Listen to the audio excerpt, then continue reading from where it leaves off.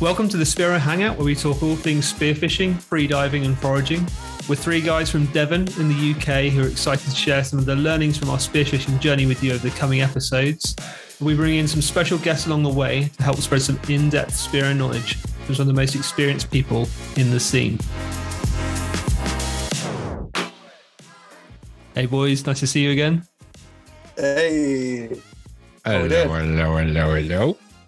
You all right? Good. Yeah, we're back, man. We're back with a vengeance. Well, I hope so. I'll say that till next week. A few complaints. Yeah. It's hard work, isn't it? Trying to organise everything, trying to get guests on and stuff like that. Honestly, the amount of work I put in, I don't know how I cope. No, you did edit that one podcast, I think. Yeah, that one with a whistle and barks and shit. I did two, actually. Oh, the second one, you had a go at me about it, and that's why I'm not allowed to do it anymore. Oh, yeah, the one big sections of audio missing. Horrendous. Yeah, that one's pretty bad, to be fair. Sorry, everybody listening. I was always told that if you don't want to do something, do it really crap the first time, and they won't offer again. They won't ask again. That's right, and we won't be asking again. I won't be asking to do anything again, especially not make a ras ceviche. Oh, actually, I was about to say that's the one thing I will ask you to make again. We had a bit of a barbecue over the weekend. Had these guys round mine, and you made your ceviche, didn't you? And we loved it. Well, I did. Yeah, What about you, Rich? To be fair, I'm winding him up. It was bloody amazing. That was by far the best ras I've ever had, and I will be making it again.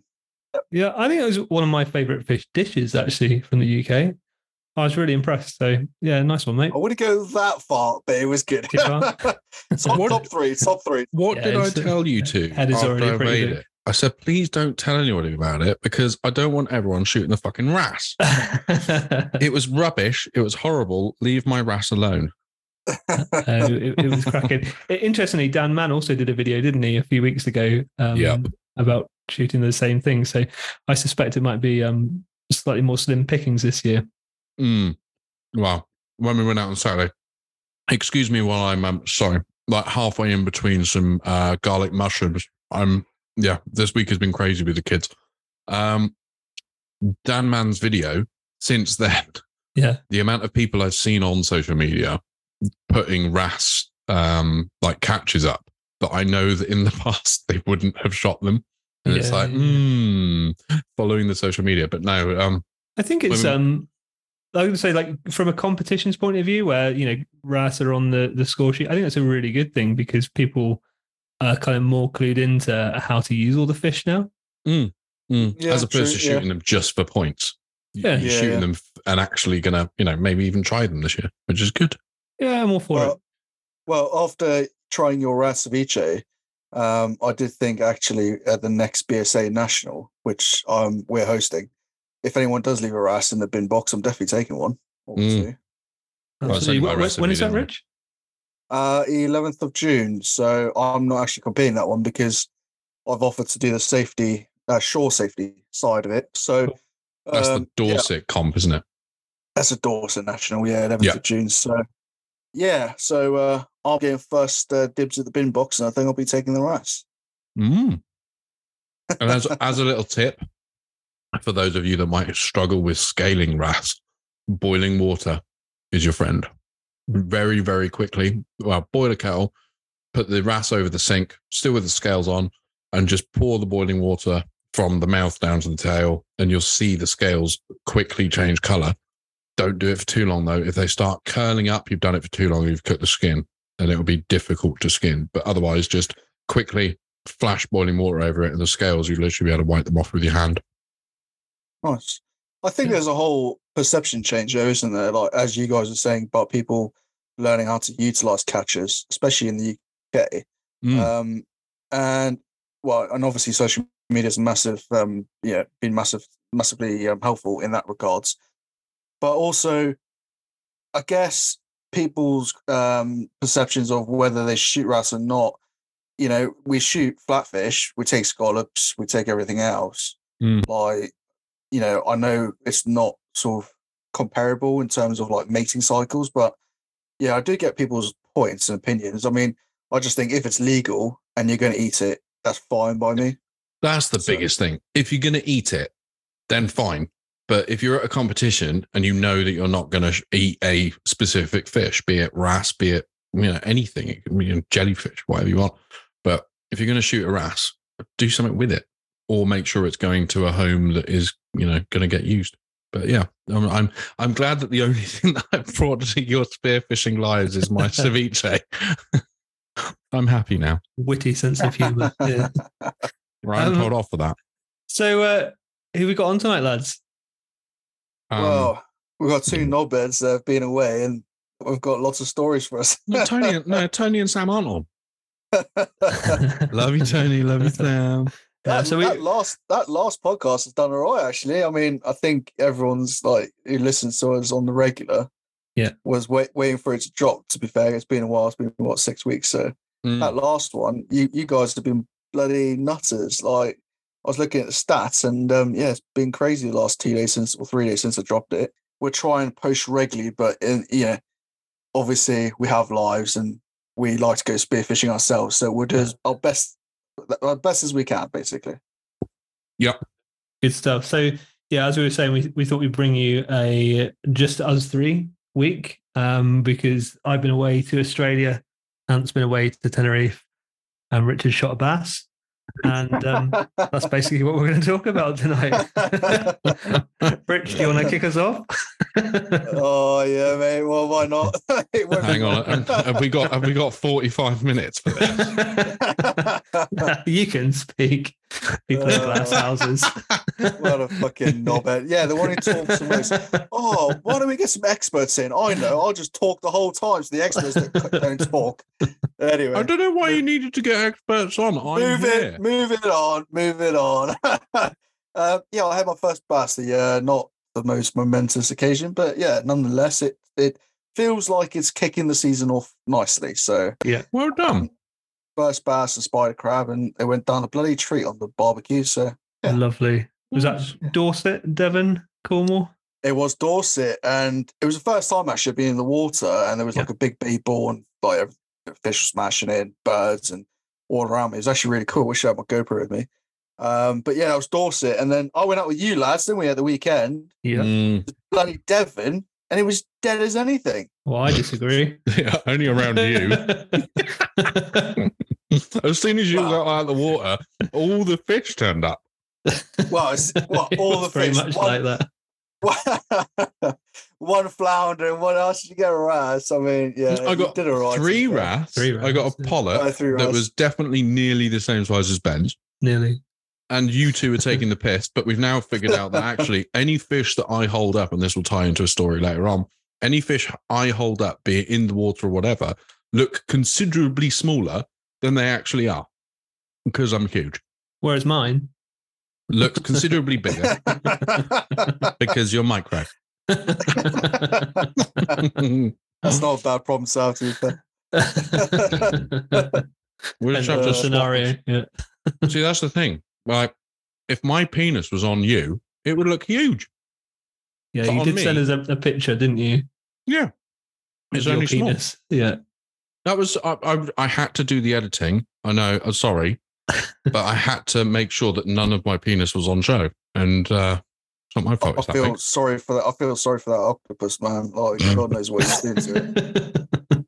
I keep saying it's the missus I like tentacles, but... Oh, God. Anyway. So wrong. So you went to Tenerife and you that was where you sent us a picture from, wasn't it? With your octopus. What else did you get up to out there? Actually, let's why don't we rewind a little bit, because I think I was going to say you go first. Well, it doesn't matter who goes first. I can go first if you want to, but I thought it might be interesting to talk about like the whole journey, because before I went away to Australia, I had no idea how to get my gear out there. So perhaps we could start there. How did you get out there? And I'm interested to hear Anthony's golf bag story. The gear getting out there wasn't that bad. The gear coming back, that's another story. Okay. So it's actually Sugar Daddy lent me, aka everybody knows now, David Callahan, lent me one of his like soft-sided and hard-backed golf bags. And so I packed all my gear in there. I flew with EasyJet, or we flew with EasyJet. So I just paid the, whatever it was, 40 quid each way for a sports bag, which allows you 20 kilos. And you're allowed pretty much all sort of things as long as you declare it as a sports bag. You're even allowed firearms and live ammunition. Oh, wow. So yeah, with EasyJet, it was absolutely perfectly fine. Before we left, I weighed the bag and it was like 3 kilos over. So I took my weight belt out, put that in my backpack, my rucksack, my carry-on, and flying out, absolutely fine. Got just checked the bag in, no problems whatsoever. I don't know whether it's because obviously it's sporting gear, whether it was in a golf bag and they just scanned it and saw some metal-y stuff, but yeah, no problems whatsoever. What about you? Yeah, so we flew, who did we fly? Qantas on the way there. So we went to Brisbane, flying out from Heathrow. And I didn't pack a gun because I knew that the Viz was going to be a little bit better than we used to back here. And the 75/90 is just a little bit too short. So I just packed my fins, wetsuit, dive belt, but with much less weight than I'd normally take because I knew I was going to get a wetsuit out there. And I've just packed it in that, like those fin bags, like the soft fin bags that you get from the spearfishing shops that, carry my gear around sometimes in the car. Just packed it in there and just like did all the straps up, put like locks and stuff on it. And just went through the normal luggage thing, like straight away. Didn't even make me take it to the what do you call it? Oversized luggage thing. And just really straightforward, no problem at all. Picked up at the other end, all like in really good nick. For me as well, coming back was another story. But yeah, we can. What happened to yours on the way back? Well, two things.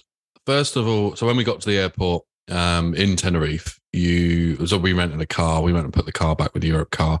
Who was fantastic service, by the way. I mean, I paid for the additional cover so that it was like a smaller deposit, like only €100 deposit, full damage waiver. So it didn't matter what damage was on the car when I picked it up, and it didn't matter what damage was on the car when I dropped it off. There was none extra because I can drive. But we did like 1,200 miles in it. Anyway, dropped the car back, got into the airport, and we were like an hour and a half before check-in.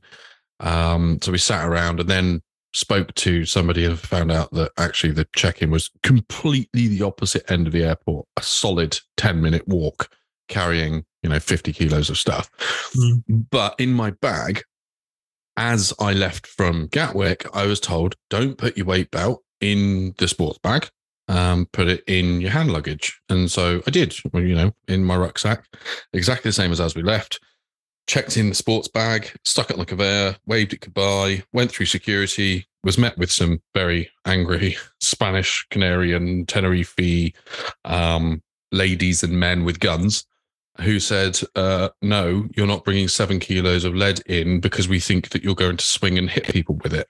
So it had already been quite a hot day. And so I was quite sort of short-tempered and started effing and jeffing and saying that, how come the English can do it right? And we were told to do it this way, but you guys, your communication shit. So anyway, had to go at them and then had to go and check in with EasyJet, my then rucksack, my hand luggage. Luckily, nothing happened to it between Tenerife and home. So thank you, EasyJet, for letting me get that on for free. They didn't charge me for it. I think they understood out in Tenerife that security make their mind up for what's allowed in the airport on the plane. But also, which again will tie into a story that we'll get into on the holiday later, I packed the head and tail of my Wahoo into my sports bag and got it back home. Absolutely fine. No declarations needed. And I've now got a Wahoo head and tail in the freezer. So yeah. Oh, amazing. You didn't bring that to the barbecue. No, you wouldn't have want it there. It smells worse than I do. I don't believe that. What was your trouble on the way back? They lost my luggage, the whole bag. So what? We were we flew back Emirates on the way. It's like a sister airline or whatever. So we flew back into Heathrow.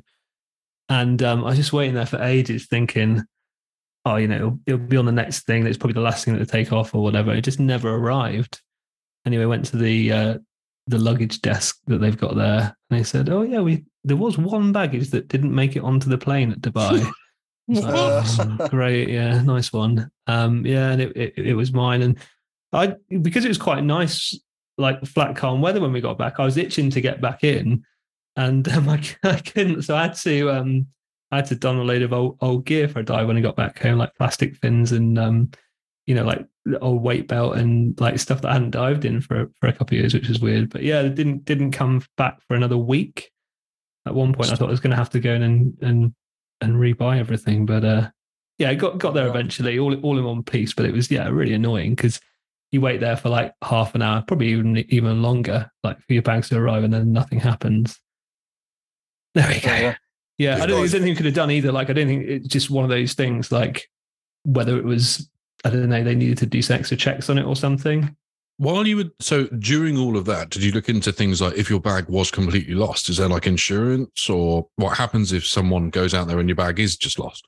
Yeah, like it's a little bit unclear. So the baggage, so the airlines would have to pay you for the baggage, but it's not necessarily like a one-for-one replacement. So you can go out and buy things like essentials like underwear and socks or whatever if your luggage doesn't arrive with you on holiday, and you can recoup the cost from them.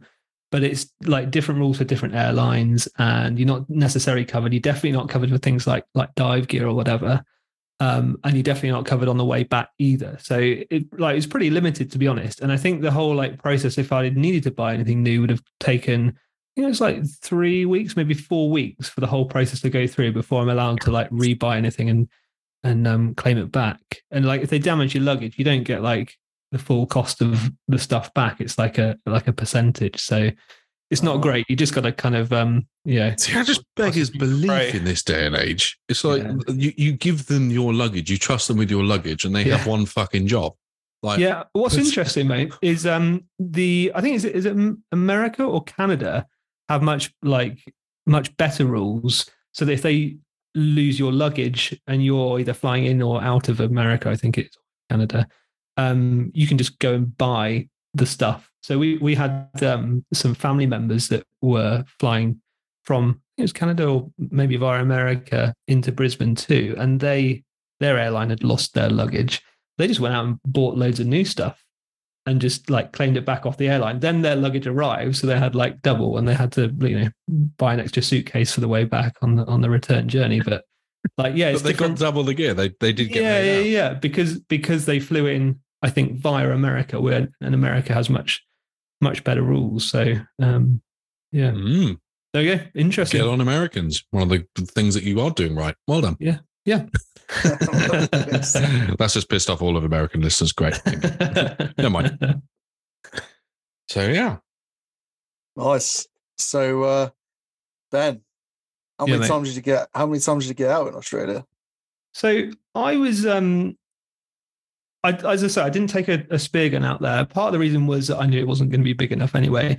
The other part of the reason was I was shit scared to go by myself because of the sharks, right? We'll talk about that in a minute. But also because I just wanted to go freediving out there. I just wanted to kind of experience 20, 30 meters viz. I just wanted to see all the different fishes and wildlife out there. And I did manage to do that a couple of times. So I think I did one spearfishing trip with Tim McDonald. I did one like arranged freediving trip, and I did a couple like snorkel sessions by myself. So not like a huge amount, but I tell you what, it was incredible. And like I'm gutted that I couldn't do more out there. There's definitely some unfinished business. Yeah, so I managed to get out with Tim McDonald and his friend Andrew. Nice. And the caliber of those divers is just off the chart. They are insanely good.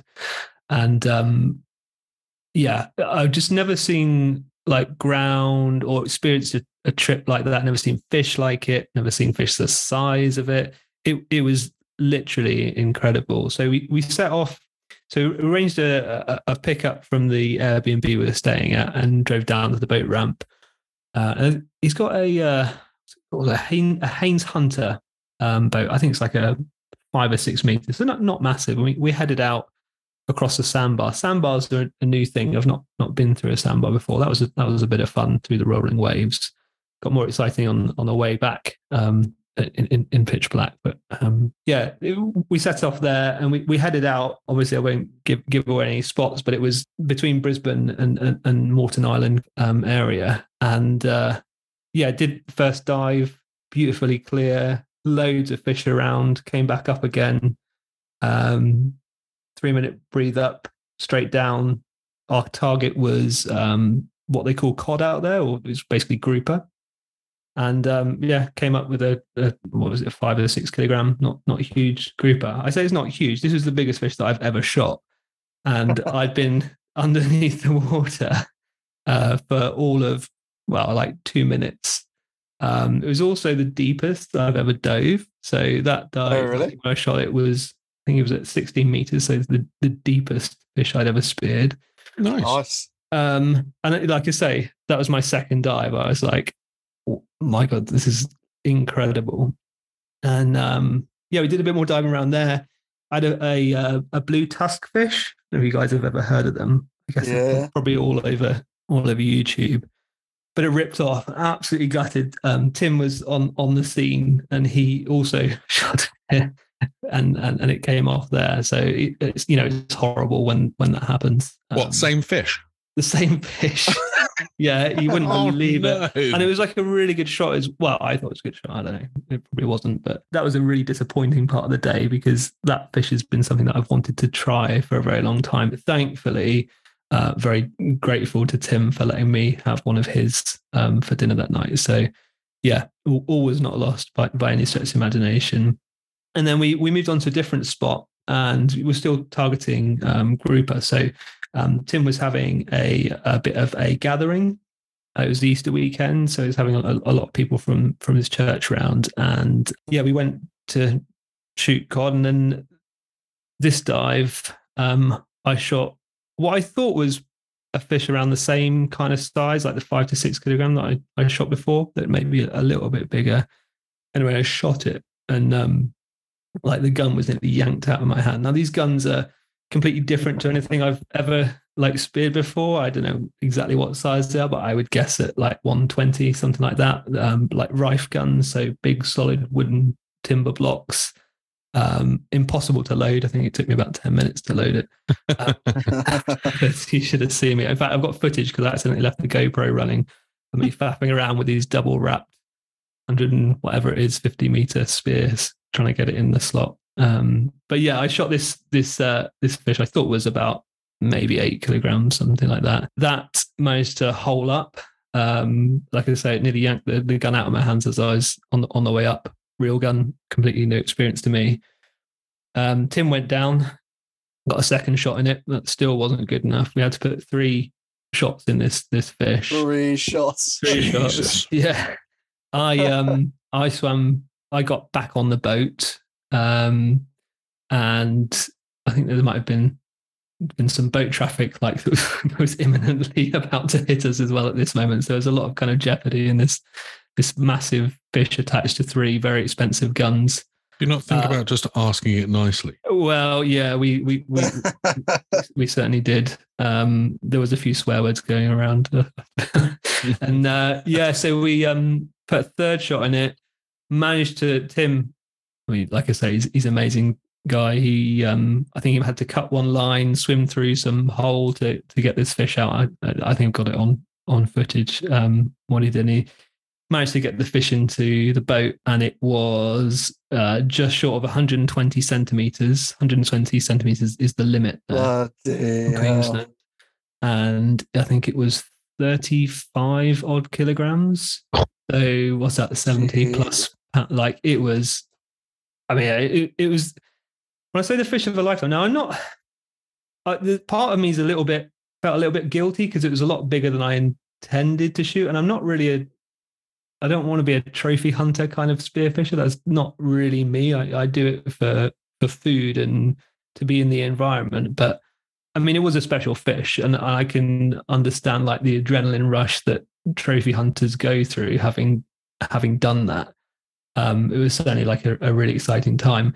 Would I shoot another fish that size? I don't think I would. Because I did feel genuine guilt afterwards. Is that weird? Have you guys ever felt that kind of thing? Nope. I'd say Okay. I felt that with the soft shell lobster that I damn near grabbed straight through. So I get what you mean. You know what I mean? And look, I haven't put that second bigger fish on social media because I can imagine people giving me a lot of hate for it. But and justifiably so. To Tim and his gathering, didn't you? Yeah. It was too big for us, and Tim took it back for the gathering, and that was the plan, for the group. But it's not like it was, being chucked in the discard bin or anything remotely like that. I just felt a little bit guilty, and I can't. There's lots of kind of factors to that. It's quite, the big ones are the breeders, right, and all that kind of stuff. But I do it for. Did you eat some?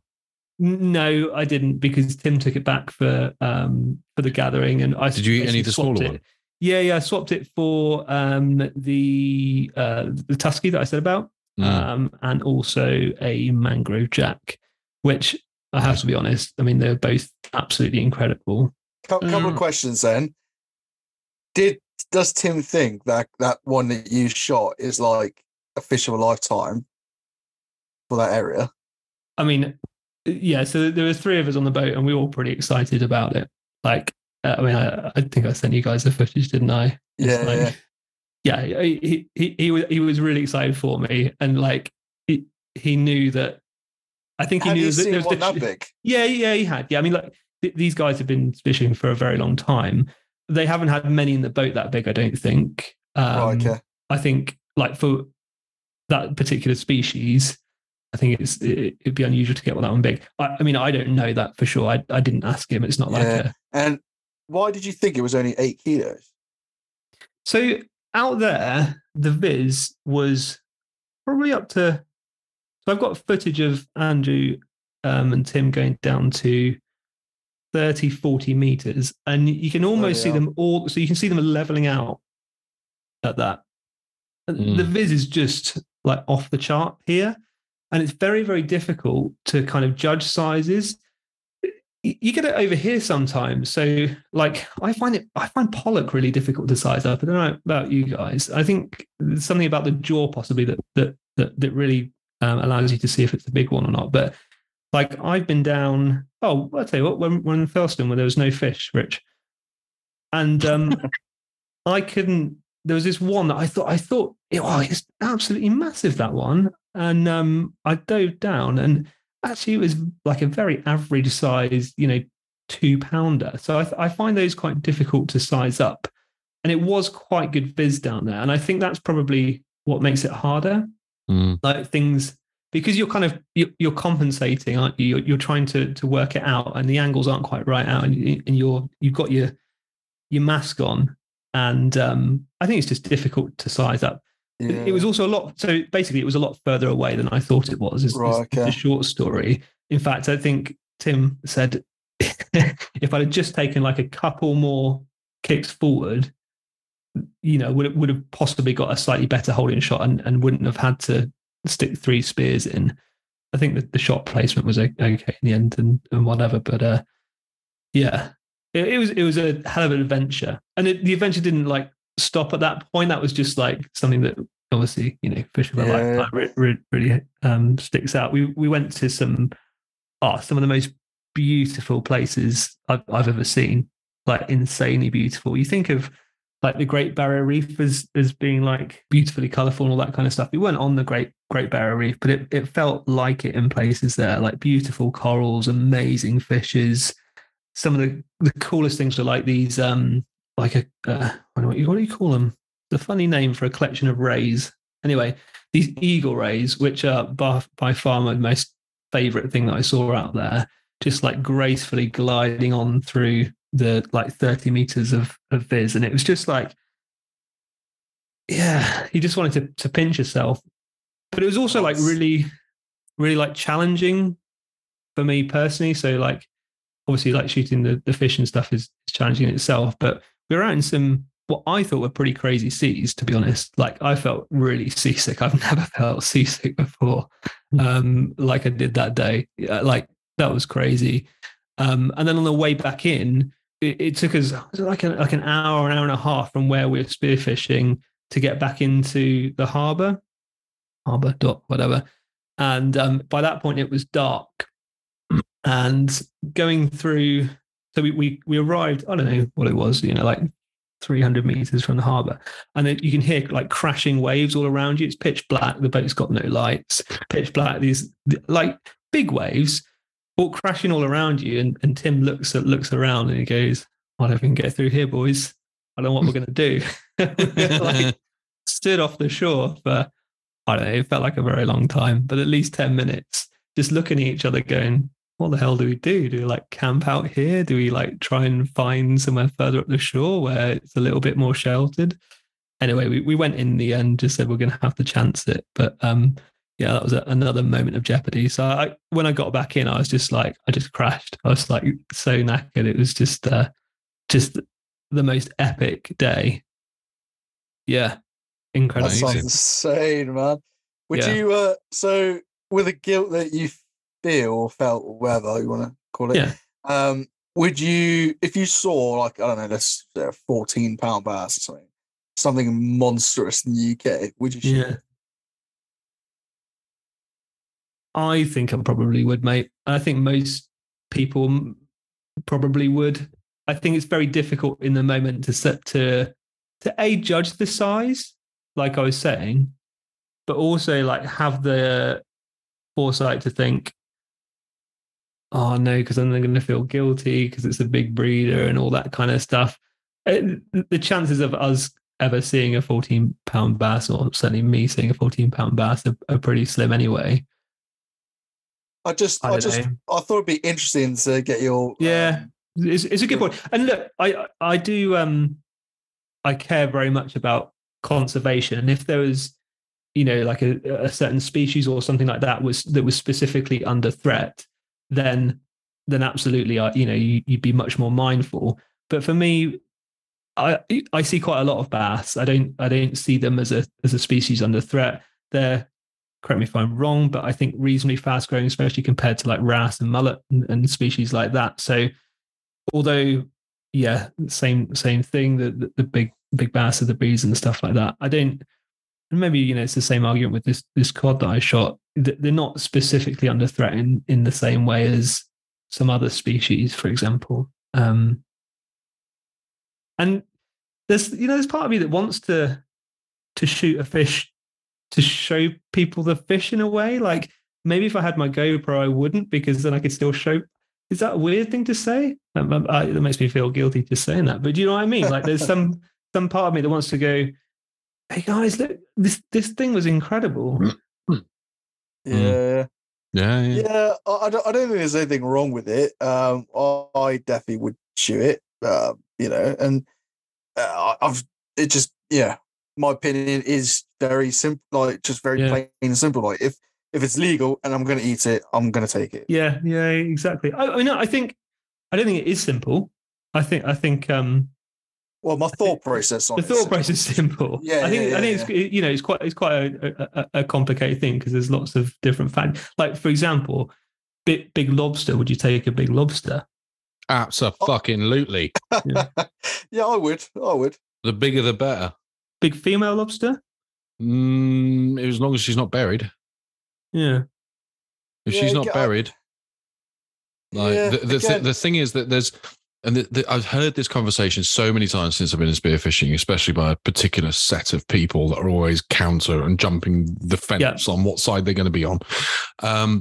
But when you got something like a lobster or a big fish, specifically lobsters, they can kill and destroy the habitats for the smaller lobsters. So yes, they might be what's called the big breeder. But in my mind, it's like, well, if that big lobster has got her turf, she's not letting anything get near her turf, and she will happily destroy and kill to protect. Absolutely fine. But if I come across her, she's in my belly. Like, absolutely. As long as she's not buried. Again, buried, if it's a proven female or notched even, if it's a proven breeder, then no. But if she is 3 years older and the V-notch is out the way and she's still not buried, who's to say she can still even breed? But she can still kill. I think there's morals behind everything that we do. Yeah. You know, like, yeah, all right, it might be legal, and yeah, you're gonna eat it, but like morally, is it right? That's where everyone sits on the fence. Yeah, right. Is there anything that you would like specifically draw the line at? Like that? Well, I didn't want to shoot wrasse. I mean, when Same. we were in Thilston, so me and Anthony were like side by side almost, and he swam right over this wrasse that was just lying in the sand by the kelp, and it must be the biggest wrasse I think I've ever seen spearfishing. And I didn't tell him about it because I thought, I'll just leave it, like, let it be. Don't, whatever. Like, he's shot enough wrasse in his lifetime. And then obviously that night we ate the wrasse ceviche. And actually, I was thinking about this afterwards. I was like, if I knew how good that wrasse ceviche was, yes, I probably would have shot that fish because it's legal and I'm going to eat it. Again, I think this all stems back down to the conversation, and not to get serious because we're talking about holidays and shit now, but the conversations of what spearfishing is against the population of any fish. Yes, it is killing fish. No, it is not the most sustainable practice, because the most sustainable practice would be kill all humans. However, if I'm going to take 3 wrasse and it fed, how many of us were there? 10, 12? Yeah, 14. Yeah. I mean, it was two really, really big wrasse and 1 medium-ish size wrasse. And it was absolutely devoured. Anything that anybody else didn't eat, I sat in the corner by myself with a couple of fish. There wasn't much left, was there? Let's be honest. No. Me and Davo sat in the corner, like, quietly chowing away and thinking, this is all right, but let's not tell him. But no, I just think with all fish, when it comes to the fish that you were shooting in Oz, and then the fish that I'll talk about in a bit. Yeah, I think for the UK waters, what we do as spearfishermen is extremely selective and extremely sustainable. If you were to squash and quash all commercial fishing, and I'm not saying to do it, I'm just saying if you were to quash all commercial fishing and just leave spearfishing, the sea would get back to a fruitful amazingness in a matter of a couple of years. That's assuming, though, that there weren't more spearfishers because you couldn't go netting. Even if I personally believe, even if there was 100,000 spearfishers in the UK, considering how often, I mean, you look at this year, how often locally can we go spearfishing? Yeah, I mean, like East Devon is pretty terrible, but I don't know, mate. I think like everything has an impact, right? And spearfishing, when done like mindfully, can be the most sustainable way to spearfish, because in theory there is no bycatch. Although, let's face it, we've all had fish rip off, and that blue spot tuskfish is an excellent example of a fish ripping off. That tuskfish probably didn't live. I hope my shot was bad enough for it to live, but it probably didn't. But it certainly wasn't wasted. Well, no, because sharks could have been all over. Yeah, right? Absolutely. I mean, it's not like it was taken out and then thrown in a bin.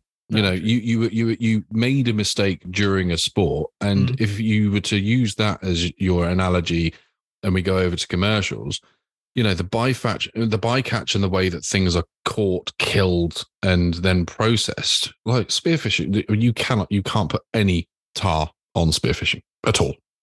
And I don't care who you are. This conversation has got very serious, considering it's your fault, Rich. Yeah. Well, let's keep going down that line then. Sharks. So I saw quite a few sharks actually diving out in up of Brisbane. It was the first time diving with sharks, and it was scary, but also absolutely fine. Like, you could tell they were chilled out, not really interested. Well, just slightly inquisitive, but not really that bothered. But sharks out there, I certainly haven't heard about it out, closer to home, but out there, to the spearfishermen, they would argue that their numbers have skyrocketed to the point where they're a real problem and a pest, I guess. Should we spear sharks? 100%. Personally, I think, yeah. Again, it has to be backed by the numbers from, the same people that run the IFCAs, the people that have put in things like our bass quotas and stuff, the fishing quotas. But if there is something there that says, yeah, these white-tip sharks are absolutely nearly worse than lionfish, 100% shark is really good. It's really good food to eat, really good meat. And if it's going to help balance out, then absolutely, same as killing the lionfish. Do you know what? I 100% agree. To me, protein is protein. That might sound a little bit cold and, uncaring, but I haven't tried turtle yet. Yeah, like, I don't think there's anything that makes a shark special. And I get, people's argument that they are what do they call them? Like the vultures? Apex predator. Anyway, whatever they, people would say. I get what they're saying. They're important to the reef, but so is pretty much every other species, right? Everybody has a part to play in that food chain. And protein's protein. If you're going to eat it, we don't complain about people eating pigs or cows, and they're pretty intelligent things. I don't know whether you guys watch documentaries on YouTube much, or have you seen that best food reviews with Sonny? No. Get on there. Sonny is a traveler that has been, he's huge on YouTube, millions and millions of followers. But he does these food review shows where he goes all around the world and eats what the local eat, and goes into all these markets and stuff, and he does them literally all over the world. So we'll go into like the dark depths and savannas of Africa and eat monkeys. And then he'll go into like Thailand and eat all the bugs. But he did one where he went to, I want to say Norway, or maybe Finland, or it was one of the islands. I can't remember. No, I think it wasn't the Faroe Islands. Faroe Islands, and they do the pilot whales, and the pilot whales that come in and they have that yearly or every other year cull whenever they decide to stray. The grind. Yeah. But they freeze all the meat. Everybody gets their fair share. It is something that's been around for hundreds, if not thousands of years. Yeah. And the scientists or the scientific papers that have been done on it, they don't go out and bring the pods in. They just catch a pod that may have wandered into their sort of island territory, and it's like not even 0.001% of the population of pilot whales. It has absolutely no impact on their numbers whatsoever, and that has been proven by the likes of like Greenpeace. Absolutely do it. Yeah, I think I agree, mate. People are funny about taking octopus as well, aren't they, after watching the Netflix documentary? They haven't tried it. I still haven't made my mind up on this one, because interesting. I love I mean, I love octopus, and I'll definitely shoot one. Okay, all right. Okay. But what I mean is, you see so many conflicting things on social media in the UK where people say that they're invasive, and on the other hand, they're not invasive. They've been here for bloody years. So what is it? Are they invasive or not? We have confused. Native octopuses. Octopuses. But I've heard multiple people say. I've heard multiple people say that they are invasive. So where the hell? I think there's invasive species of octopus where we've got, say, for example, like our native fish in lakes. You'll have a native octopus that is a certain size, and then you've got an invasive octopus that is considerably bigger that ends up killing the local native octopus. I don't think that's what's happening in this country right now. I could be wrong. I'm definitely not a scientist. And I'd be really interested. Yeah, if any of our listeners know exactly what's going on, whether there is a foreign species that is invading our waters. But certainly like last year, and indeed the start of this year, there's been a lot of octopi around. I need to look that up. It's not octopi. I just wanted you to say it. I love that you trust me. Yeah, I don't know why. And there's been a lot more than in previous years. And if you look at the records in history, there has been previous surges. I don't know what it might be something as simple as like, when there's a lot of rain or very little rain and it makes the breeding conditions good for a particular year or two. So I'm sure there's some kind of natural features behind it, but yeah, as you say, it's probably quite similar to how like the whole rabbit breeding goes, because you get rabbit cycles. Every 5 years, rabbits breed really, really well. And then they start, and it's just supply and demand effectively, where they then eat everything locally and then they start dying off because they've raped and pillaged. And then they start declining in numbers until then the food that they're eating increases. And I think that's probably similar with octopuses, where you have 1 year where they smash everything, eat everything, and then breed a lot. But then it takes a couple of years for them to catch up, because octopuses only live for like 2 years, don't they? Yeah, sounds about right. But if anybody that is listening, we're chatting shit. We haven't is an expert. Please, send us a voice recording or come on the podcast, because we'd love to find out a little bit more about it and the science behind it. We love a bit of science, although clearly we're useless at it. But yeah, no, that best reviewed show, Sunny, is really, really good. Cool. And the more recent stuff is even better, because he's getting it used to be quite clickbaity. But now it's quite serious, and it's got lots of information there. But yeah.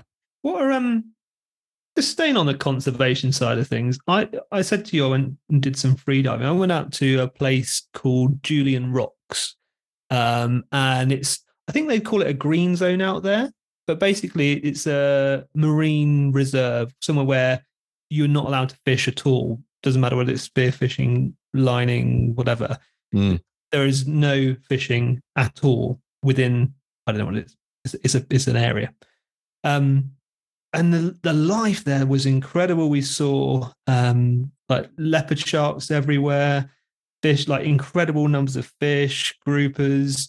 It was just like completely unexpectedly amazing. Yeah, it was. Yeah, it was left alone. But I have to say, not quite as amazing as some of those places I went with Tim, but I think, that was kind of a different kind of thing. This was a little bit more touristy, but the numbers of fish there was incredible. What are your thoughts about setting up marine parks in the UK? We've already got them. They're called marine conservation zones. No, they don't not apply any fucking rules at all. Exactly. Except the one I know of, which I might be incorrect, so don't quote me on this, but Lundy Island, I believe, is a no fishing zone.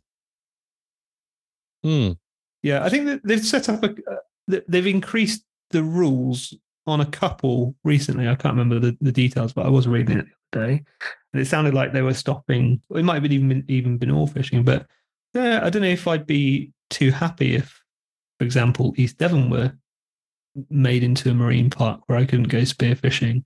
Well, when I went down to Porthkerris last summer with Rachel on a little weekend away with some other Go Freediving guys on a freediving trip. And I took my spearfishing gear, and that weekend we had the Meadfoot Comp.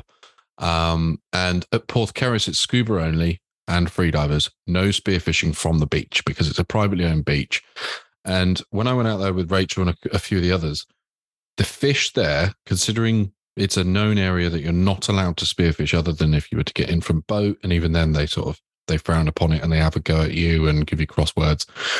The fish there did not care that I was there. And as I've got GoPro footage of me going underwater with no gun, but my hands pointed like 007 guns and pretending to shoot these fish. They didn't care. And I was swimming with them. And there was mullet, bass, pollock, and they were just like absolutely fine with me being there. Yeah, it's pretty magical. Do you think you'd find that's not just about the no fishing rules, is it, though? That's just about somewhere being remote where not many people go, right? No, because there's people there all the time. I just think that the fish that are there, I don't know whether it's that they kind of stay local, because, again, a lot of them are mullet, and they don't migrate, but that they weren't like the fish in any of the other waters that we get in, aka as soon as you see a fish and you go down, normally pollock are the stupid ones that that stay quite close, but the bass are really cautious unless they're in a huge shoal. these guys, there was like 4 or 5 bass. I swam down in amongst the kelp and they just came straight up to me. They're like, "Oh, hello, how you doing? Welcome to this freediving." And it's just like, they just did not care. So I feel as though it's like they knew that they weren't at risk. It was just really odd. Yeah. But yeah. Interesting. Again. Yeah. Sorry, I've digressed completely. Yeah. I think going back to what you're saying, marine conservation areas, absolutely, they are a thing that we should absolutely have, even if we have them similar to like a zebra crossing where there's 5 miles on, 5 miles off, 5 miles on, 5 miles off. The commercial fishing lot will not let that happen ever. Mm.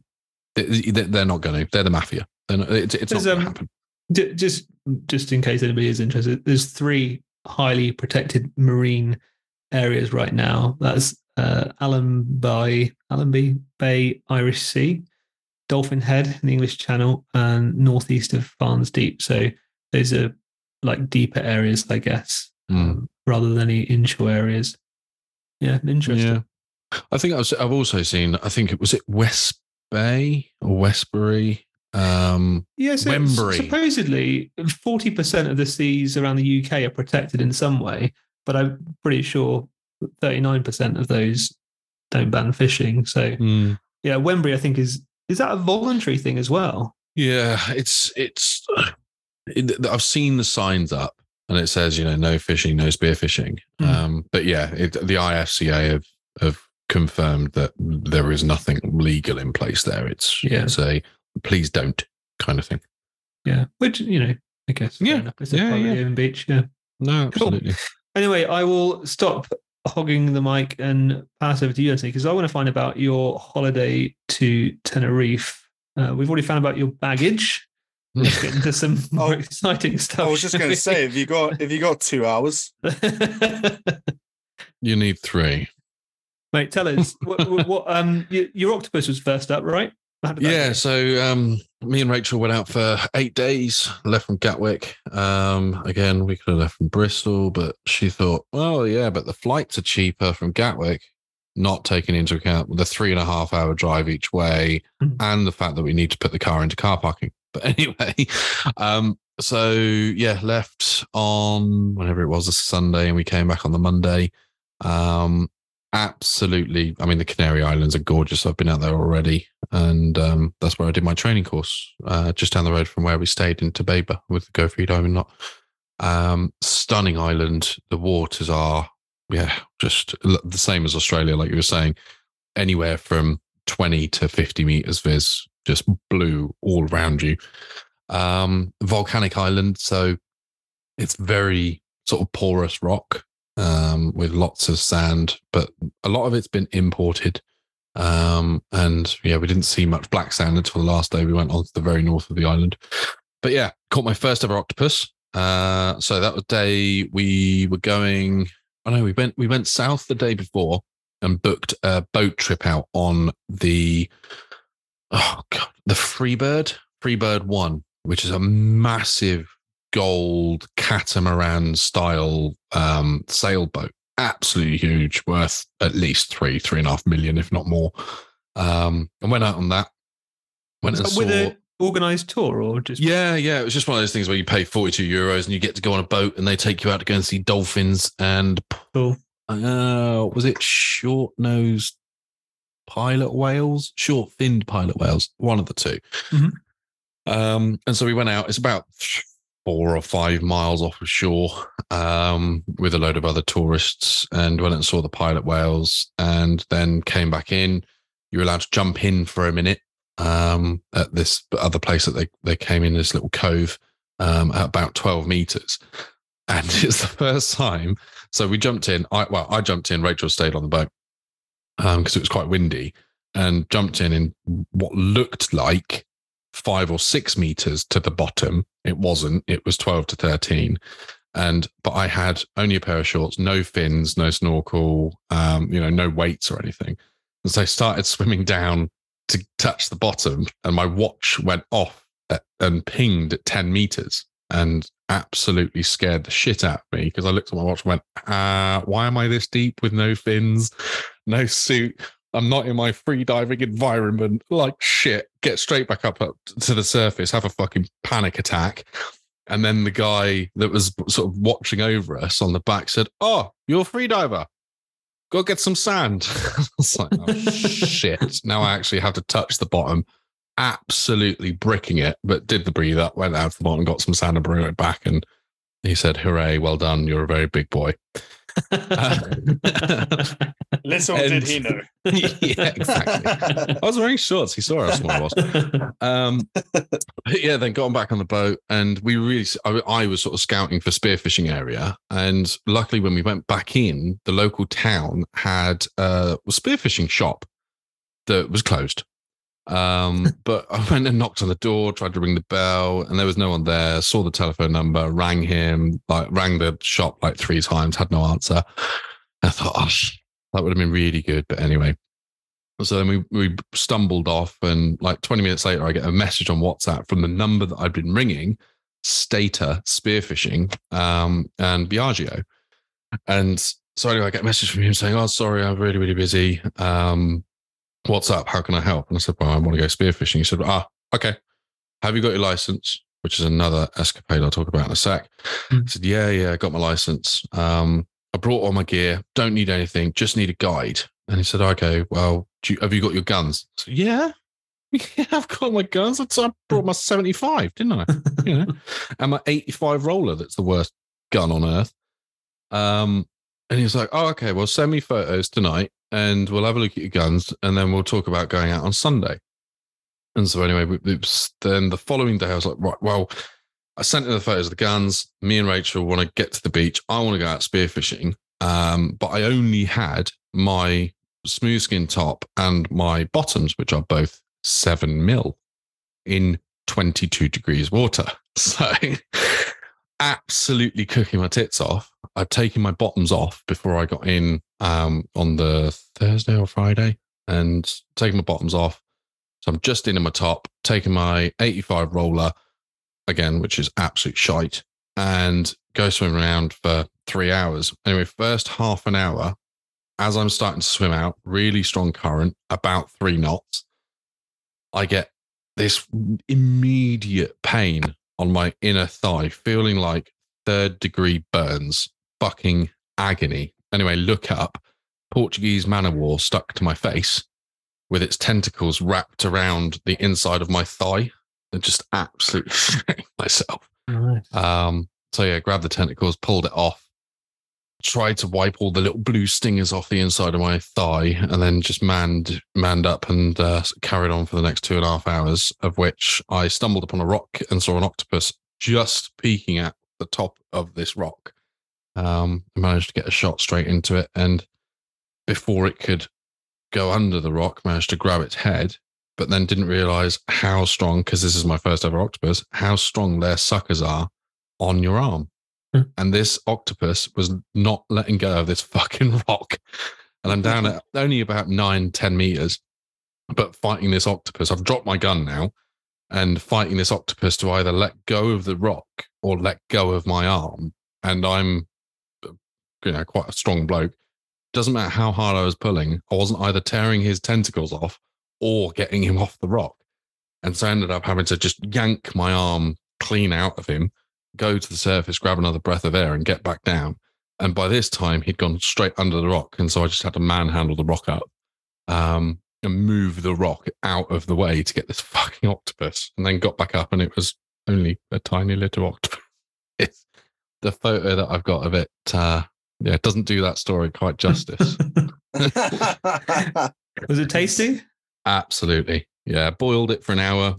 So I took it back to the room. We had like an all. No. You tenderized it first. Oh yeah, don't forget. Oh yeah. Yeah. And then he tenderized it and marinated it. It was very salty. No. So no, from watching all the YouTube stuff, I've heard that the best thing to do with octopus is like get it in as much water as possible and just keep squishing it so all the slime sort of comes out.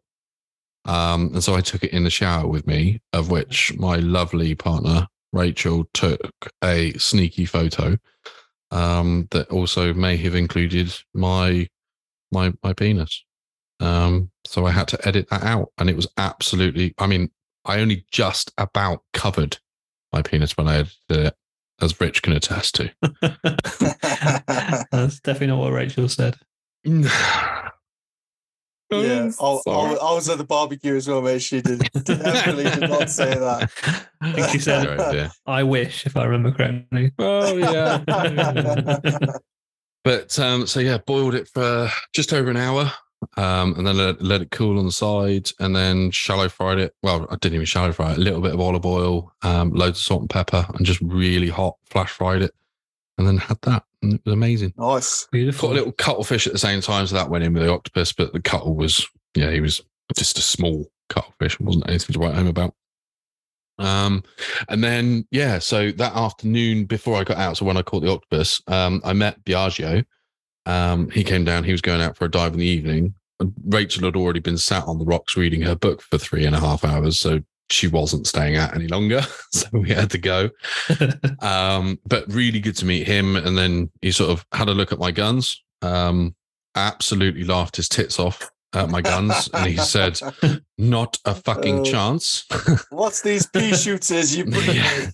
Not only that, he actually, so it wasn't just I've now figured out exactly what's wrong with that 85 roller.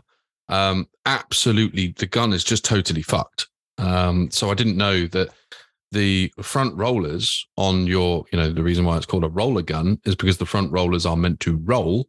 Well, the two front parts that hold those rollers on are completely bent. Like the rollers have never rolled. So I think that was probably one of the problems that we had in Scotland. Right. But yeah, he was just like, no, absolutely not. I'll bring one of my guns. And so I ended up using his gun on the trip that I went with him. So yeah, he went out and caught a couple of wahoo, only a small wahoo. But then I said, right, well, we'll meet you on Sunday. We'll go out for a dive in the morning. And so we went to one of his spots, got out of the car, used one of his guns, got in the sea and swam, for an hour solidly and didn't move at all. We went out probably 500 meters and were just constantly swimming against the tide and the current. And we were effectively getting pushed backwards. It was that much current. And when he said it was ready, he's got like a bit of Christmas tree tinsel, big fat tinsel on a weight. And he dropped it down to 12 meters, 10 or 12 meters.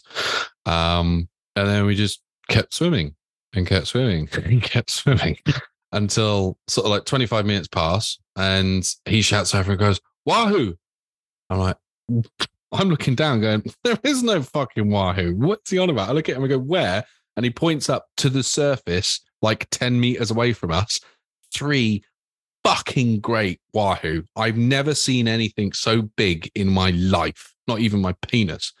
And it was just like, I was just absolutely dumbstruck, turned over, and he said, no, wait. And so, sorry, before we got out there, we went down to 10, 12 meters and got a, he called them parrotfish, but they're like our Ballon wrasse, about 6 inches long, but they're bright red and yellow. And he'd scaled it and sort of cut a few bits in it. And he said, wait. He threw the fish. And as the fish landed, all 3, so they were sort of side onto us and you could see their zebra tripes, these wahoo, about 20 to 25, 30 kilos, big fish, because they were, and I know this because they were bigger than the light shot. And as this parrotfish hit the top of the water, all 3 of them immediately turned absolutely bang on this fish that he's just throwing, this parrotfish. And they start coming over. And again, probably 10, 15 meters away from us. So we start slowly swimming towards them. I duck dive down to about 5 meters to stabilize the shot. And this fish just comes straight up to me, like as if to sort of say, oh, have you seen this parrotfish over here? Come have a look. So bang, absolutely perfect shot. Just literally kissed his gill plate just into the back of the flesh, straight through his spine, and bang, off this fish goes. And I've never seen something disappear in crystal clear water so fast. And next thing I know, So the rig that they've got set up out there, I don't know if it's the same for you, Ben, where the spear and your line isn't connected to your gun. So you rig up, but the line is connected directly to your float and some bungee. And then that float is connected to another float so that they don't get sucked underwater. But as you shoot the fish, you basically, you don't drop your gun, but your gun is attached to your wrist, and your gun is then no longer your point of interest. Your point of interest is entirely the fish, the line, and the floats, and trying to make sure it doesn't go too tight. Anyway, this fish has gone off. Feel the line go taut. I start swimming with the line, and about 3 seconds later, I just feel the line go slack. I'm like, oh, fucking the spears come out. And so I said to turn to Biagio, I was like, the spears come out. He said, what? I said, the spears come out, and started reeling the line in. Anyway, get close to the end of the line. I can't feel the spear. And I'm like, no, this line's getting lighter and lighter and lighter. The spear hadn't come out. The line, the mono, had snapped at the connection on the spear. And he said it was at the end of the day, we spoke about it. He said, yeah, he should have replaced that line because he only replaced it 4 weeks ago. So, oh, jeez. It had frayed. Absolutely gutting. Yeah. And so it left the spear in the fish. And again, like you were saying earlier on with that tusk fish that tore off, that wahoo would have been eaten within a couple of hours by sharks and stuff if it didn't survive. But yeah, lost a 60 quid spear. It's about, a bit harsh because these are like 120, 130 guns. And so anyway, demoralized, and obviously one gun without a spear. We've only got his gun left, which is his personal blue custom, really stupidly light wooden, similar like you were saying earlier on, Rife type guns. And so he gave me that one. We're like, are we going to find any more wahoo? Because we just found those in 25 minutes. So anyway, we carried on swimming, still going backwards in 3-4 knot current. And just hour and 25 minutes go past, still nothing. And just in the darkness directly below me, and this would have been probably 30, 35 meters deep, I just see this glimmer underneath the flasher. I was like, I couldn't figure out if I was being seasick or whether it was fish. Anyway, it started coming closer up, and it was the wahoo. So I said to Biagio, I said, oi, because he hadn't spotted it this time. And so I said, wahoo, wahoo, wahoo. And he said, right, calm. Just stay still. And we still had that parrotfish. And so he threw the parrotfish. He came, and the wahoo came straight up, kissed, or effectively like nosed touched the flasher, then saw the parrotfish and just swam straight for the parrotfish. And I was positioned really well just behind the parrotfish as this wahoo was coming up. The wahoo came to the parrotfish, smelt it, and then turned, looked at me and swam directly at me, at which point in the video that I've got, it looks like I poked the fish in the eye with my spear. It was that close, or what looked like that close. And anyway, got the shot off. I spent another 25 minutes then chasing after this fish, making sure that we weren't going to lose it by the line snapping, or, just trying to keep the tension off of the line. And then finally sort of got my hands in its gills, at which point Biagio's got his knife and nearly did a Tony Sykes on me, because he's just immediately gone and shoved this fucking knife into the wahoo's head, and my hands are in there. I'm going, shit, no, not Tony Sykes. I'm not losing my fucking finger. So I'm holding this fish, I'm just trying to brain it. And I said, no, I'll do it. So I took the knife off him. I finished off the fish. And then we were really, really ecstatic, high-fiving, fist bumping. And we were like, right, we've got to get all these guns sorted and get back in before the sharks come. And so anyway, he said, oh, no, it's good fish. It's small, but it's good fish. And I was like, oh, okay. Well, this is the biggest fucking fish I've ever seen, but cool. Fair enough. So we start swimming back in. Took us about 45 minutes, an hour to get back in. And we were getting out from some steps. And he got out first while I was holding the fish in the floats.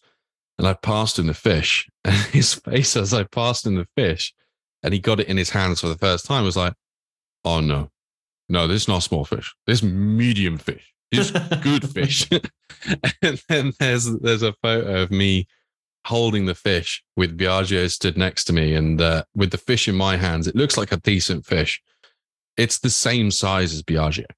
So it was 14 kilos, so nothing huge, but 14 kilos or 31 pounds. And yeah, just a fucking amazing memory. Really, mate. And Biagio at Stater Spearfishing in Tenerife, thank you so much for taking me. And I know we've spoken since then, and 100%. I've got 3 years left on my dive ticket in the Canary Islands, and yeah, I'll be coming out there at least once a year, if not a couple of times. Was it easy to get the license then? Fucking no. Oh my God. So, for the Canary Islands, you need a Canarian Spearfishing Level 2 license or Tier 2 license, for which you need to, first of all, have booked an appointment with the local municipal, which is their local council hall. You need to have got the form off of them, then go and have a medical done for a medical certificate or certificate of medical, so that you are passed to be fit and healthy for that sport. And I'll get onto that in a sec. What the doctor said in a sec. And then you need to go back to another appointment with the municipal for them to look at your medical certificate. Then they give you, considering this is so went first time at the municipal, which is in the north where we were close to us. They definitely spoke English, but refused to because we are tourists. So no English whatsoever. So I'm on Google with my translations, trying to translate everything into Spanish. I'm sorry, Tenerife. Next time we're going to learn Spanish so that we can actually, do you guys justice. So yeah, we found out we need the medical from this local doctor's, of which when you turn up, you need to pay 30 euros for the doctor and 3 euros for the certificate. That medical includes, first of all, your blood pressures, then a listen to your lungs, and then an echocardiogram to make sure that you're not pregnant as a man, which the doctor found hilarious, by the way. First time, he was a really, really plain, quite normal man, obviously a doctory type, no sense of humor whatsoever, absolutely wetting himself because I said that I was making sure that I'm not pregnant. But anyway, in Tenerife or in the Canary Islands and in Spain, for your spearfishing license or any other kind of license, so driver's license or whatever, you need this certificate for medical. So I passed it, and the doctor said at the end, "You are perfecto," which I am perfecto medically. Anybody else that says otherwise can fuck off. So yeah, got the certificate. Sorry, I'm going on. Go back, and got a certificate at 1 o'clock. Go back to the municipal at about 1:45. The very, very not happy Spanish man then took me in for the appointment and said, "Okay, here is your license. You need to go and pay for this." So you then need to go and pay for your spearfishing license on top of the 33 euros, which is 24 euros and 63 cents, of which you can only do at a bank. You cannot do it in the municipal. So it's now 5 minutes to 2. The banks close at 2 o'clock. So yeah, thanks Spain. They're going on their siesta at 2 o'clock, and then they don't open again until the following morning at 7 or whatever. Luckily, 3 doors down from our apartment, we had a bank. So the following morning at 7:30, I was stood outside the bank waiting for them to open the doors. Went inside, spoke to, again, another, you could tell he speaks English man, but wasn't wanting to, so didn't understand and wasn't being very assistive. And he said, no. You can only pay for these on a Tuesday and Thursday between 8 and 10 a.m. and you need to bring cash. And I was like, nah, fuck this. No, I'm not fucking having it. I have a Santander debit card. I am a local. So ended up saying, look, Santander credit card, it's fine. And he went, oh, well, let's go to the cash machine then, in like damn near perfect English. I'm like, what the fuck? And so anyway, you go to this ATM style cash machine, scan the barcode on your municipal license paperwork, insert your debit card and pay for it. Then you get a receipt, which you then need to take back to the municipal. to prove that you've paid for it so that they can then print out your license. Anyway, at this stage, this is now 10:30 the following morning. I walked back into the municipal, and Mr. Very Happy non-English speaking Spanish man had the biggest grin on his face. And I can only figure out that it's because he didn't think I was going to go through with anything. So he was like, oh, actually, he did do it. Fucking idiot. But yeah, so you need that and you need insurance. So you need insurance in the Canary Islands to be able to own and use any form of firearm, of which a spear gun is. Luckily, the BSA insurance is covering of that. So as long as you are a BSA member, you don't need the additional insurance for a gun in the Canary Islands. So yeah, good to know. And then Biagio, so you get matched the fish. So we took a load of photos. And the deal with Biagio on your first trip out with him and how he's an absolutely phenomenal guy. He was completely transparent. He charged me €50 for the 3 or 4 hours, which is just amazing in and itself. He then gives you a part of the fish.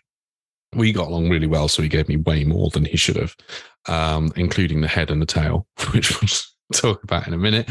But he gave me about 4 kilos of fish, of which I took home and absolutely demolished. And he then takes the rest and sells it on, to his local fishmonger guys so that he can make some money out of it. Because Biagio is actually vegan, although I did force him to try some sashimi. So, yeah. Again, there's a conversation to get into. A vegan spearfisher. Oh, bizarre. He still eats fish. Really, really nice guy, but he loves the sport. So he's not vegan then? No, he's vegan. I don't think you can be vegan if you eat fish, right? Well, he has some McDonald's every now and then, but it doesn't really.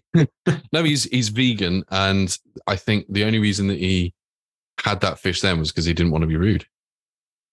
Right. Yeah. And also Biagio, he's not local Tenerife. He lives in Tenerife and he is now local, but he's Italian.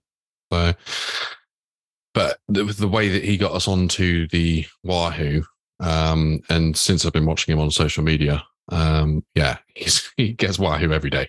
So Tenerife, there's Wahoo in all the time, and Biagio knows where to go. So Stater spearfishing, awesome. If you want to trip out there. What kind of sharks do they go on Tenerife then?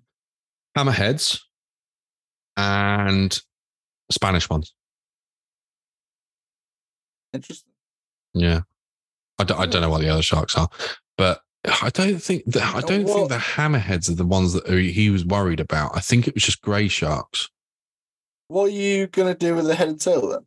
Oh yeah, so I brought the head and tail back. I don't know whether I mentioned this on this podcast because I've been talking about it so much on holiday. So Biagio gave me the head and tail. Yeah. Of which when I got back to the brim, so this was the Sunday afternoon, and we were leaving Monday. I bet Rachel loved you. Yeah. I didn't take it in the shower though. The teeth were too sharp. I was worried about damage. So yeah, triple bagged it, stuck it in my sports bag, and flew it home. And walked through the anything to declare and just smiled and waved. So yeah, don't recommend doing that because you probably get pulled. But yeah, what is the rule on? Are you allowed to take 20 kilos like Norway, or is there? You can, yeah, but you've got to declare it, right? And obviously, it would have to be packed in a Do I need to cut this out of the final? Oh no, absolutely not. Leave it in. I haven't broken any laws because they didn't catch me. I definitely didn't bring 1,000 fags back, but anyway. So I brought the head and the tail home. While I was out there, I was still frothing and still major adrenaline. So I was just thinking about with the head, I was going to boil it and take the jaw and put it on like a plaque, like you see some of the big monkfish or the tuna. But since I've looked at it like a week later, I'm looking at the head going, it's a bit small. It's fucking huge, but it's a bit small for a plaque. We need to shoot a shark and get that one. Yeah, but get another one. The tail, I'm going to cast in resin and make a resin block, and I'll keep the tail because that's cool. That's a cool tail. So yeah. But then we did like 1,200 miles in the rental car all around, and went all the way up the mountains and the volcano. And yeah, it was absolutely stunning island. But there's, I think, if not 4, I think there's 6 islands that you can get to out there that are all very similar. Absolutely stunning waters, all pelagic fish. And going back to what you were saying earlier on, with the trophy fish hunting, Biagio's biggest wahoo was 74 kilos. Bloody hell. Like, that thing's a fucking truck. I really struggled to lift that 35 kilogram fish. I don't know if it was awkward, but like, you couldn't even lift that kind of thing. Yeah, you couldn't. Yeah, fair. I mean, you only weigh 40 kilos. I did laugh at that video of Ben, like, holding that fish up. The video is actually much longer, and it's mostly me just like slipping and sliding over them, because obviously we didn't want to reveal any spots or whatever. So they got me on front of the boat, so the boat could keep moving like away from like the background. Yeah. So I'm like slipping and sliding all over the boat, like trying desperately to stand up to like hold this fish for a picture. Like complete knobber. But I could hardly like hold it up because they're so slippery and like loopy. Yeah. But yeah, 74 kilos. I mean, that 14 kilo fish, the way that it pulled, and it pulled me, Biagio, the 2 sets of floats for a good 25 minutes, 74 kilos. I mean, I can't imagine what a blue or a yellowfin tuna would be like. How did you find the bigger gun? Oh, I've nearly ordered one. And I nearly ordered one for UK waters. Yeah, like same. Going back on Saturday when we went out and going back to my 75, it's so chintzy, and it just doesn't. Using his gun was like natural. It just felt like it was an extension of your arm. And even in the video, it looks like the fish is really close. It's just pinpoint accurate, and you can't feel it in the water at all. So yeah, 100% I'm going to get one. Absolutely. What was it, like a roller pipe gun, wooden? So it's a wooden roller. And again, talking about you earlier on with your loading. Yeah. So this one, and he's made them, you have to put the bungees. So underneath the gun, it's got adjustable bungee mounts. Right. And so you start with the bungees quite close to the front tip of the gun, like close to the rollers. And it's in this little notch. You've got a little steel bar that you put through, and then you load it. So you load it onto the first rung of the spear, then onto the very back of the spear. And then you turn the gun upside down using this steel bar that's through the underneath, and then latch it onto the second point and then the third point under the gun. And then you put the metal bar through again to lock it. And those bands, I mean, they're obviously, he's done it absolutely perfectly. But for me, it was easier because of how long my arms are. Watching him try to load the gun, it was like a 10-minute escapade. Absolutely hilarious to watch. But once it's loaded, it's just like a laser. Yeah. Absolutely amazing. Yeah, awesome. I was very tempted to bring one of those nice Rife Euro guns home. They're much cheaper out there as well. And the Dive fins are like half the price they are. Oh, well. Yeah. You went over to some of the shops to get wetsuit, didn't you? Yeah, I bought a 3mm actually. And I tell you what, the difference between a 5mm and a 3mm is, well, it's just night and day. I don't feel... It's not quite the same as like a surf suit either. So I guess a lot of us in this country will have worn like a 3 or 4mm surf suit. Not that I do a lot of surfing. But the 3mm like spearfishing suit is just so like freeing, and like diving down, you don't feel the pressure in the same way, and you're much freer. Like your movements are much more straightforward. Like I went down to like 19 meters, which is several meters deeper than I've ever done before, and it didn't feel like anything. And I think I did, I don't know, it was a minute 15 or something like that, minute 20, and you're just much more relaxed because you've not got this thing like properly hugging you. Like I struggled a little bit this weekend in the Southamptons with the 7mm because they're so like restrictive of your chest, and when you're trying to pack in the air and dive down, and then that's pushing against it on top of the 7 mil. Like it's really different. So, oh god, yeah, I wish I was diving back there in a 3 mil wetsuit. And the stuff's quite reasonable out there as well. I was really surprised. Like I said about those Rife guns, I went into. I was really, really close to getting one. They do like a travel one as well that you can kind of like connect together, a bit like we had the Monk spearfishing on, didn't we?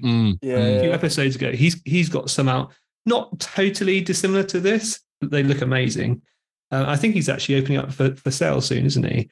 But like they connect together. So you have a spear that kind of screws together, and you have a wooden block that then kind of connects together as well. Yeah, it was like half the price of what we have to pay over here.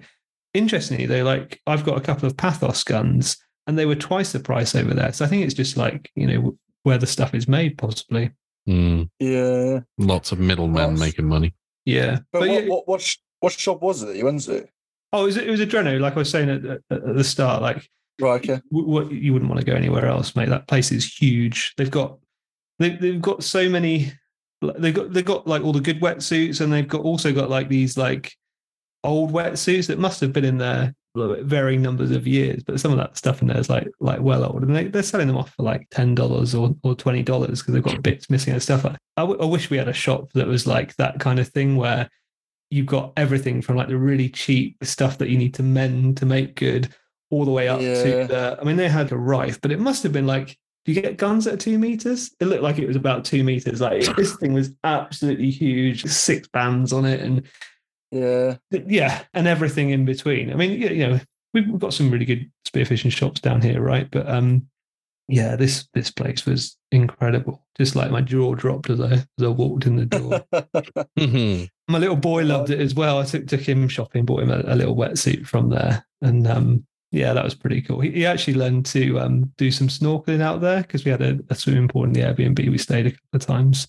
Yeah, he's learned to snorkel. He loves diving down now. Won't be too long before I'm taking the boy out. He had his swimming lessons today, and you could tell that the swimming teacher was getting really frustrated because he kept just diving down to the bottom of the pool and just like hanging down there. I don't want to do your stupid swimming on the fucking dolphin. Exactly. Yeah. Bless him. Nice. Yeah, it's cool. Really cool. Awesome. Perfect. Well, Rich, you need to go on holiday. When are you going to go to the, what's your favourite place? Oh, the Azores. The Azores. Yeah, tell me about it, mate. Feel like I need one. No, it's all starting to kick off now, isn't it? So we'll get some good fish this summer, man.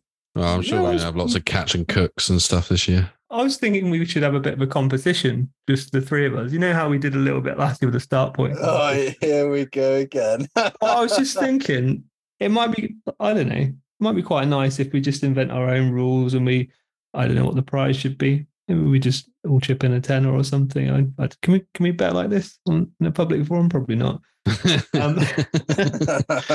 Yeah, but maybe it's just for the glory, as you said, Rich. Although you kept quiet about that after not winning the competition this week. Well, I kept quiet about it because I didn't. Rachel said she watched him get out and he purposely avoided everybody else. He was sulking the whole way up the beach. And then when we get out, it's like, yeah, where's Rich? Oh, no, he left. He was miserable. Didn't speak. He's just gone. Yeah.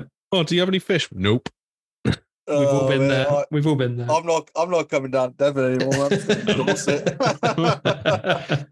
I was going to say earlier on, and sorry, just before we get onto that, now that you can do like 16 meters, and I've got to say this quite specifically because my local spot that I'm not allowed to talk about, the Galicia, the one in Teignmouth, the one that is a really good spot that I caught my first pollock on that really pissed two specific people off. I'm just hoping that they're listening. Are you want me to beat this out again? Or? Oh no, absolutely not. Please, this is staying in, and there's special reasons why. But the Galicia is only 14 meters. I thought it was like 17. I don't know. 17 to the very bottom, right? To the top, sort of jut outs. Sort of the top of the wreck is 14 meters, and that's where I caught my pollock. I think that 16 meters in this country in totally 3 meters viz is going to be a little bit different. Not only is the viz literally 10 times better out there, the temperature of the water out there was 26 degrees. Yeah, it was 21 in Tenerife. Yeah. So, well, I'm well up for it. After we go diving at David Meadow on the 16th, you lads will be diving like bloody fish. Yeah, looking forward to that. That's gonna be and epic. also, with what Tony was saying last week, while I was out in Tenerife, when you're that far offshore and the viz is so clear, I got quite seasick because you just got no reference for anything. Yeah, it's just really quite disorientating. But sorry, competition between us. Am I allowed in it? Because I mean, we all know that I'm going to win. Just like the last one, yeah. Yeah, it depends if did Ras count at the weekend? I'm not sure this year. hold on. Are we counting fish you already got? Well, yeah. Yeah. Okay, cool. I've got one. No, that's fine. What do you think is, even if we don't do it, let's talk it through. What's the ideal format? Is it a species competition or is it like? Oh, mate, do you know how much time we spent on that species comp, didn't we, last year? I know. I think we need to simplify it. So I reckon the only way to really simplify that is we don't do like measuring and stuff. Obviously, shoot legal fish.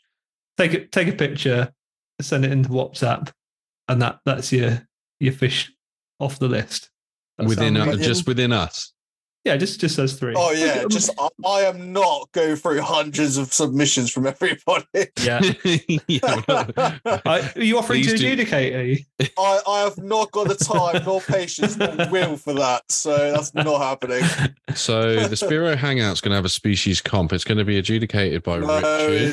Please send all of your submissions to richard@thespirohangout.com. It's fucking definitely thinking just those three. I thought it might be a little bit of fun to have a little bit of a competition between the three of us, just like we did last year. Really, see how we get on at the end of each episode. Yeah. So, what's on your list? So, should we stick the normal stuff on there? We'll have bass. We'll have pollock. We'll have. So we are going species then, are we? Yeah, we're not. Well, just count them up at the end of the year. See who's got the most. Yeah. Okay. Man, I spent so much time on that species. On hunting different species last year. That was fun though. Yeah, but we're not doing this for any. We're not doing it for seriousness. We're doing it between. Yeah, but the bragging rights are worth more than the vouchers I've bloody got. Yeah, that's true. That is true. What are the banned species? Wrasse, obviously. No.